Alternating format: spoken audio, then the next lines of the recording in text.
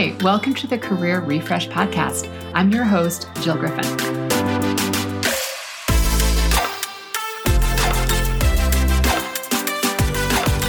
I'm a former media and marketing executive turned career strategist and executive coach. I spent my career working my way up and through the ranks of global organizations and startups, and today I show others how to do the same. Join me each week as we discuss the strategies and actionable steps to leverage your strengths, increase your confidence, and develop your career well-being. Ready? Let's do it.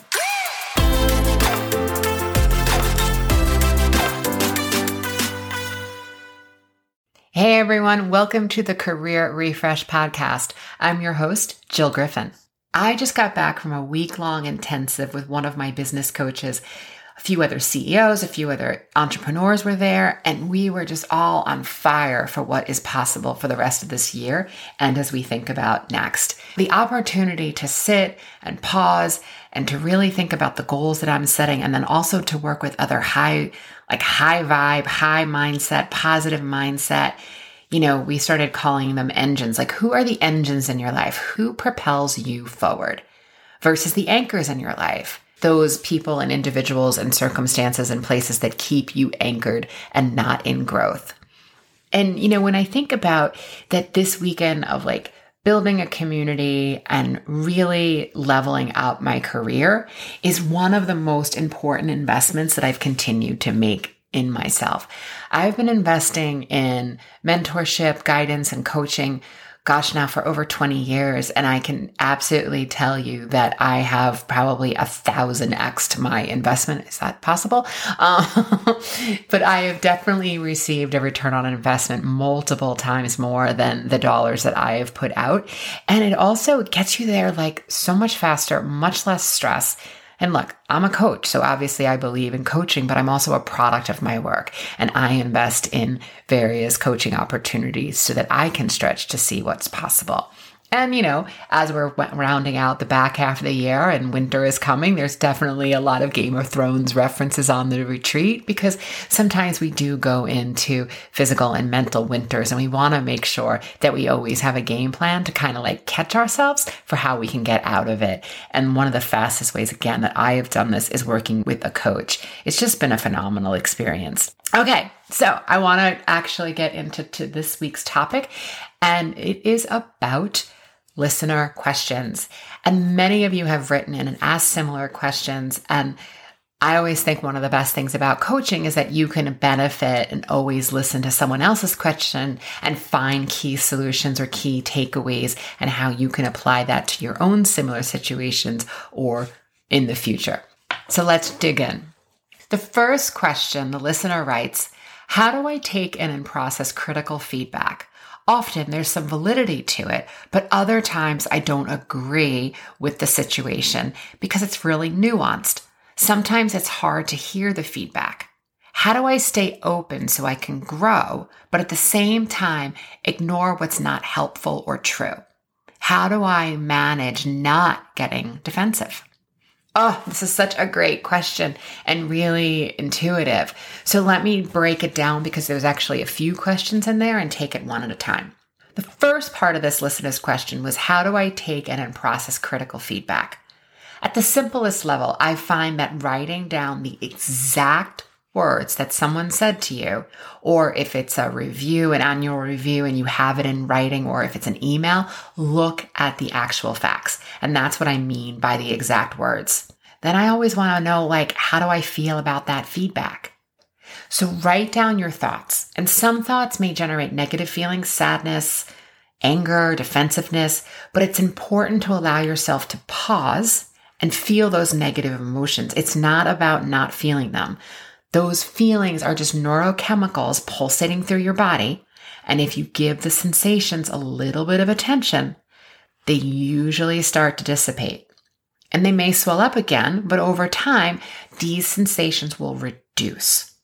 And if you don't process the emotion, it's going to come out somewhere. If you've been listening for a while, you know it's either overeating, over drinking, too much social media, shopping, or some other vice of choice. And when we overconsume, We are doing it to either numb a feeling in hopes that the act of consuming will create another thought of feeling that'll make us feel better. But it's a temporary fix. And over time, it's diminishing returns. The fix pays off less and less. The reason it's hard for us to hear feedback if we tackle the next part of the listener's question is because of our thoughts. When we're defensive, it's hard to move forward productively. And one of my favorite and perhaps most annoying questions that I ask myself is, what am I making this mean? What am I making the feedback mean? It can be useful to listen and marinate on the feedback while asking yourself, hey, do I find any truth here? Are there any agreeable points? Do I see where they're coming from? Again, writing down those thoughts that you notice how each thought makes you feel. And then notice what you do when you feel that way. And that's the fastest way to see the results that you're creating.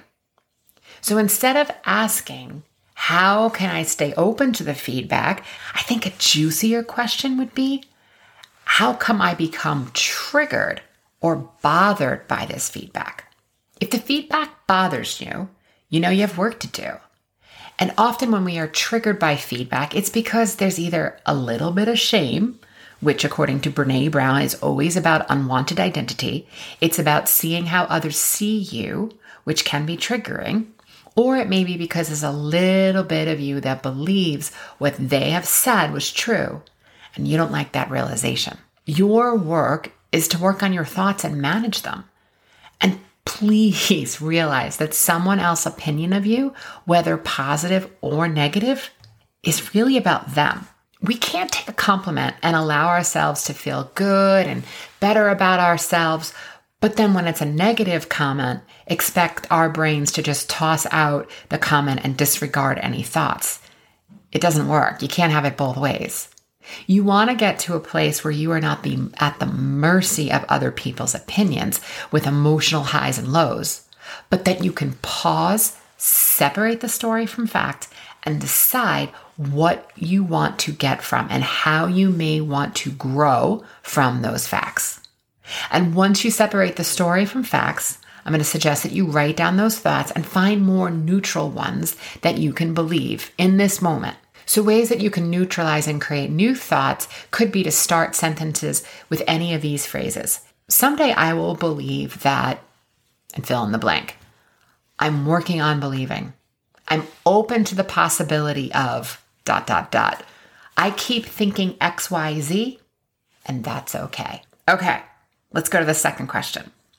This listener writes, my coworker, who I'll call Connie, always has something to say about my work, my deliverables, my projects, and it's so effing annoying. She's not even really adding value. She's not saying anything new or different. She's not talking to me or engaging with me, but rather with our ELT.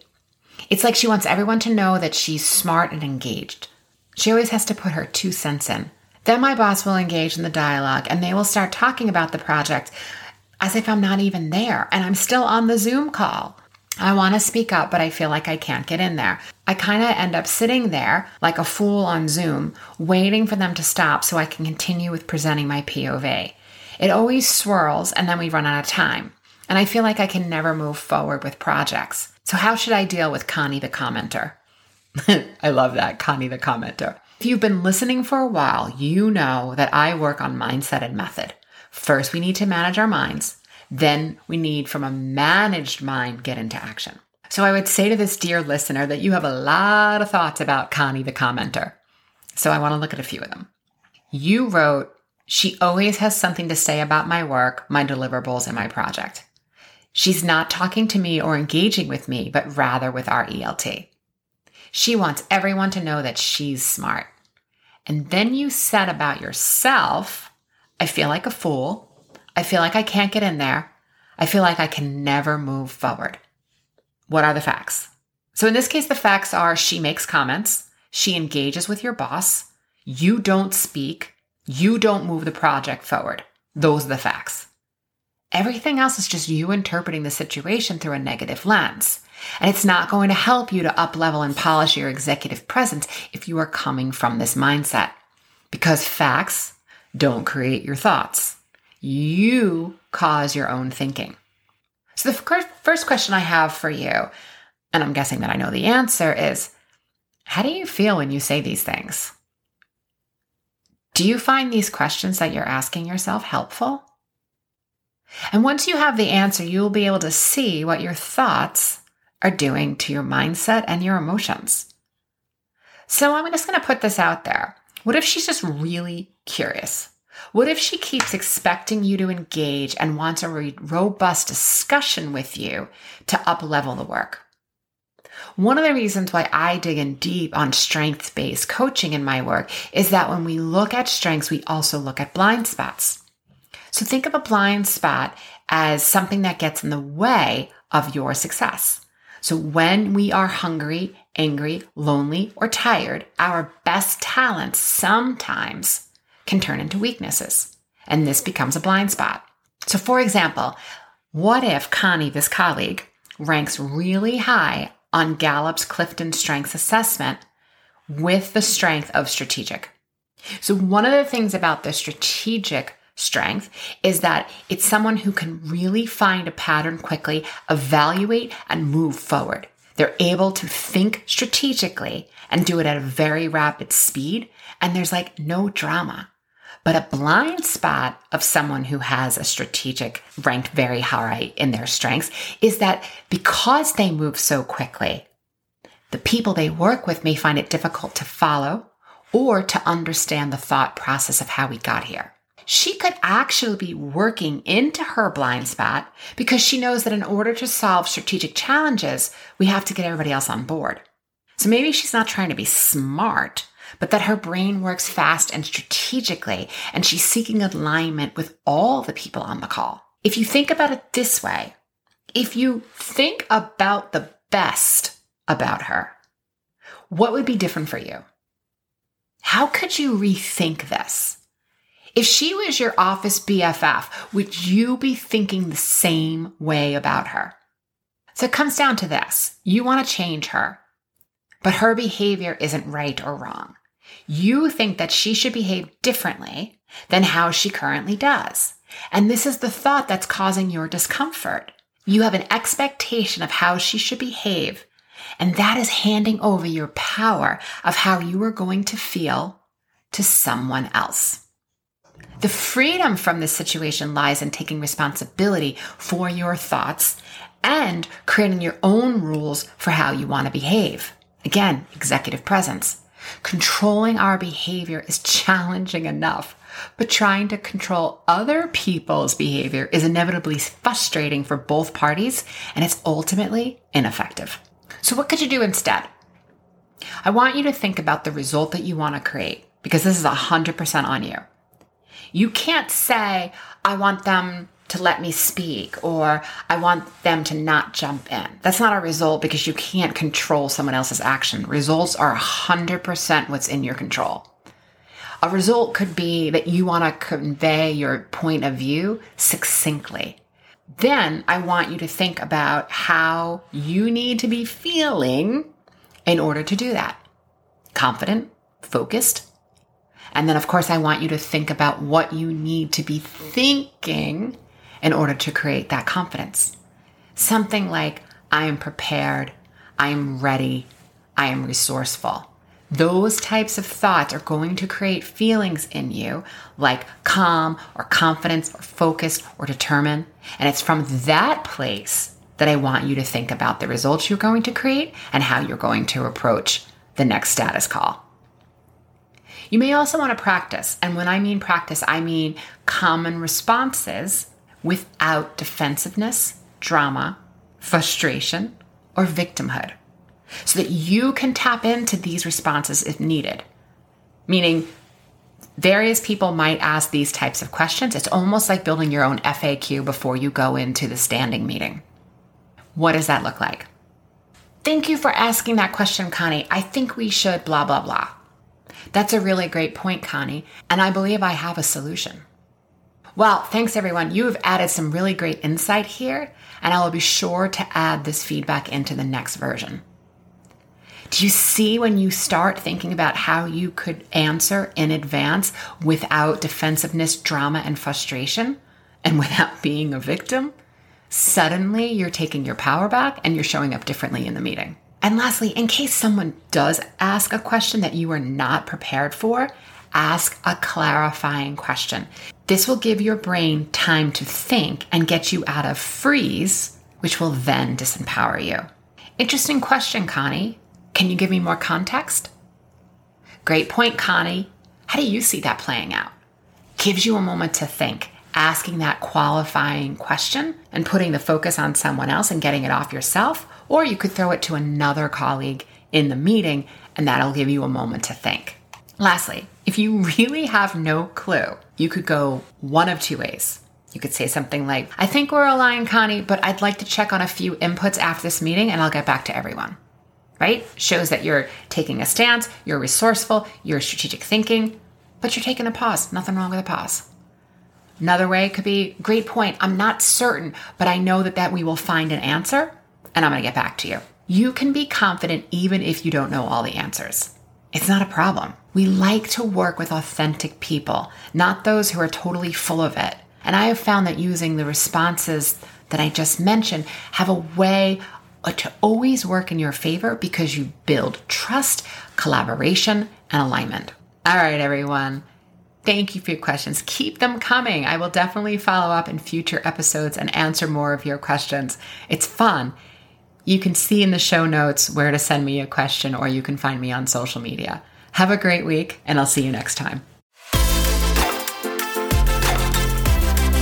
Hey, thanks for listening to the Career Refresh podcast. If you're enjoying this and you want more information, go to my website, jillgriffincoaching.com. There you can find information on how to work with me one-on-one, or my group programs, or even bring me into your workplace. I'll put the link to my website in the show notes. But hey, listen, before you go, do me a favor, rate and review this podcast because it definitely helps me get the word out to people everywhere so that they can also thrive in the workplace. All right, friends, I appreciate you. I'll see you soon.